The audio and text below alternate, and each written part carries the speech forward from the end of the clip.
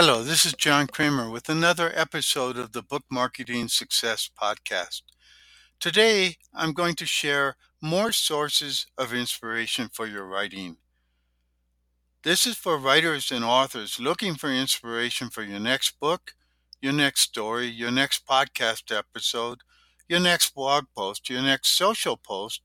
or your next talk. Here are a few sources of inspiration. In the music you hear and the songs you sing. Through the lens of a camera,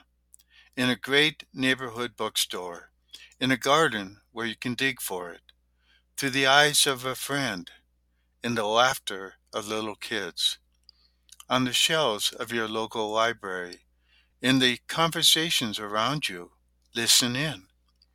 Via movies, TV shows, and YouTube videos, in the sound of a burbling spring,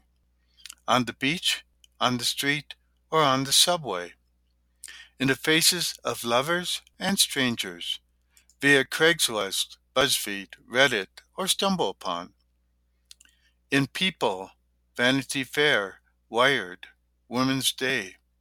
on Facebook, on Twitter, on LinkedIn, on Instagram, on TikTok,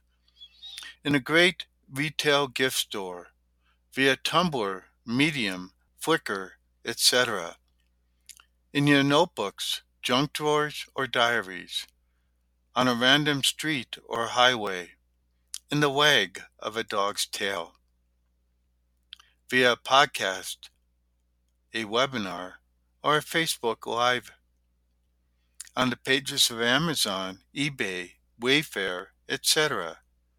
in one of your old blog posts, up in your attics and down in your basements,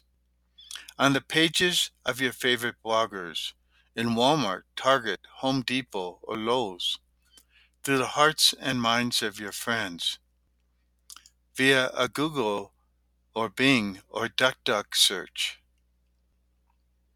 Amid the hustle and bustle of your office,